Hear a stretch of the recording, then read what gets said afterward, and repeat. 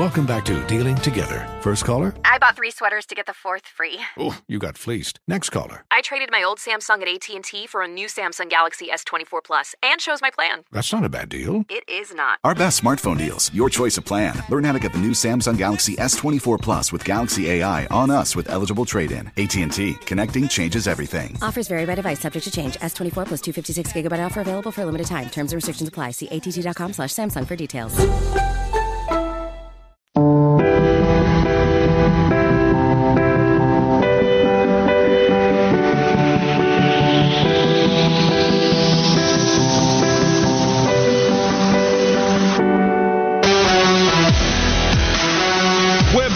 This is the Wes and Walker Show, Sports Radio 92.7 WFNZ on a football Friday, a no rules Friday. Hit us up on that text line, 704-570-9610. Follow us on social medias. The Wes and Walker Show on Twitter, WFNZ on Twitter and Instagram, at Walker Mail, at HTB_Josh, and at Wes Bryant _72 on Twitter and Instagram. And now let's go to the campus. Kona. All right, we've been talking about realignment ad nauseum. We all know it. We love it. Maybe you don't love it. But Stanford, it came out last night that Stanford has been trying everything they can to get into this league. As last week it was reported that Cal and Stanford were just 1 vote short of getting accepted into the ACC.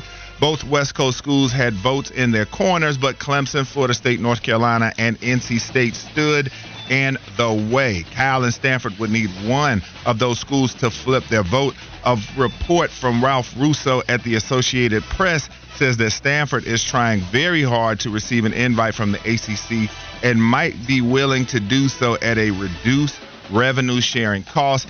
Leaders from Stanford, California, Oregon State, and Washington State spoke Thursday, and Stanford told its colleagues that it had informed the ACC that it would be open to join the conference at a greatly reduced or even no media rights payout for several years. A person familiar with the discussions told the Associated Press whether getting Stanford and Northern California rival Cal at a cut rate will be enough to convince the necessary 12 of 15 ACC schools to vote remains unknown. What do you think about that? Stanford just saying, listen, we'll take little to no money. Just let us in. That they're desperate because the Pac-12 is now the Pac-4, and all the good programs from that conference are gone football-wise. And Stanford, while they've had some success in football, it's not enough to make it make sense for them, for the ACC to welcome them in. This goes back to the conversation that we had with Joe Ovies, and you should go to the Ovies and Giglio podcast and check out their conversation with Holden Thorpe, former chancellor of North Carolina, who had a big old say in what was going on when the ACC was doing the whole conference realignment thing more than a decade ago.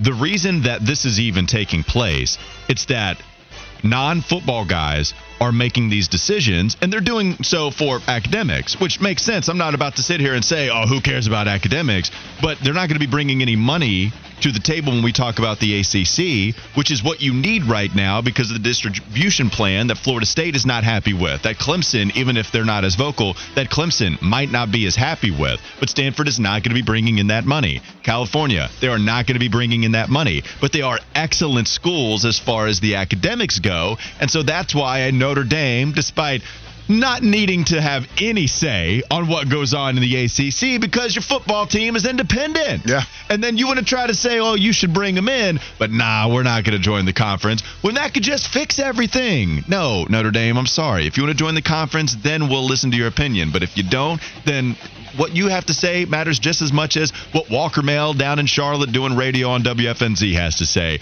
which isn't really a damn thing. So, no, Cal, Stanford, it doesn't make sense. I understand that some of these chancellors and presidents and people that care about how your school looks academically, I understand why they would want to consider those schools. But football-wise, it doesn't make sense, and that's the reason that they're not a part of this conference as it stands right now. And then they also have some powerful allies that are trying to help them as well. According to a report that came out yesterday from Ross Dellinger at Yahoo Sports, Former President of the United States, George W. Bush, and former Secretary of State Condoleezza Rice are on a campaign to encourage ACC leaders to rethink their position on acquiring both Stanford and SMU, as well as Kyle. Dellinger also reports that Rice and Bush have communicated with ACC officials in pursuit of a membership invitation for the schools in which they are vested. George Bush coming out of the woodworks to try to get SMU into the ACC. I mean, how wild is this?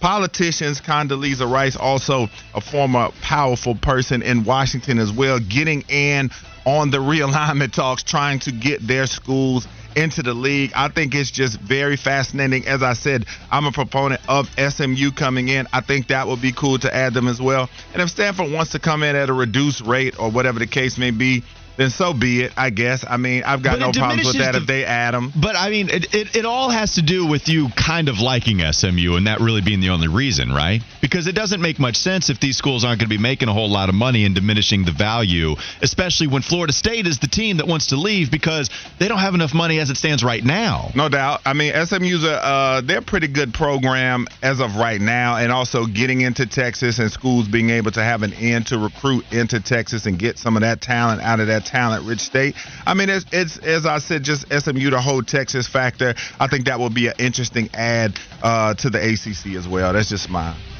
thoughts on why it would be cool with SMU getting in. It would be cool because we remember the history of what they used to be with the Pony Express, and it would be cool because you can get that. That's the only selling point that they're holding on to by a thread. And even still, they're trying to say we'll take less money in order to join your conference, which goes to show, one, how desperate they are, and there's a reason for them to be desperate, right? And remember how I talked about the non-football people trying to sway these decisions? Do you know of any team that Condoleezza Rice has coached? Do you know of any team that George Bush has been in front of? No, almost coached the Browns. Yeah, I guess that's true. Maybe the Rangers, right? If you want to go to baseball, I know he's a big Rangers fan. Other than that, it's the non-football people trying to sway these decisions again. So, yeah, this is the problem, man. I don't see it happening. And I don't think it's a very good decision for them to bring in teams that aren't going to be contributing enough to help the financial distribution plan to appease what is chaotic Florida State, and then Clemson again, who might not be speaking nearly as much, but might be feeling some type of way. Yeah, Rice, the former U.S. Secretary of State, is a Stanford professor who serves as director of the school's Hoover Institute, a public policy think tank and research institute. And then Bush's wife, Laura, attended SMU, and his presidential library is located on the school's campus, man. So everybody trying to get in to get their schools there. The Pac-10, Pac-12, Pac-4, whatever you want to call it, man, it's just looking wild for them out west.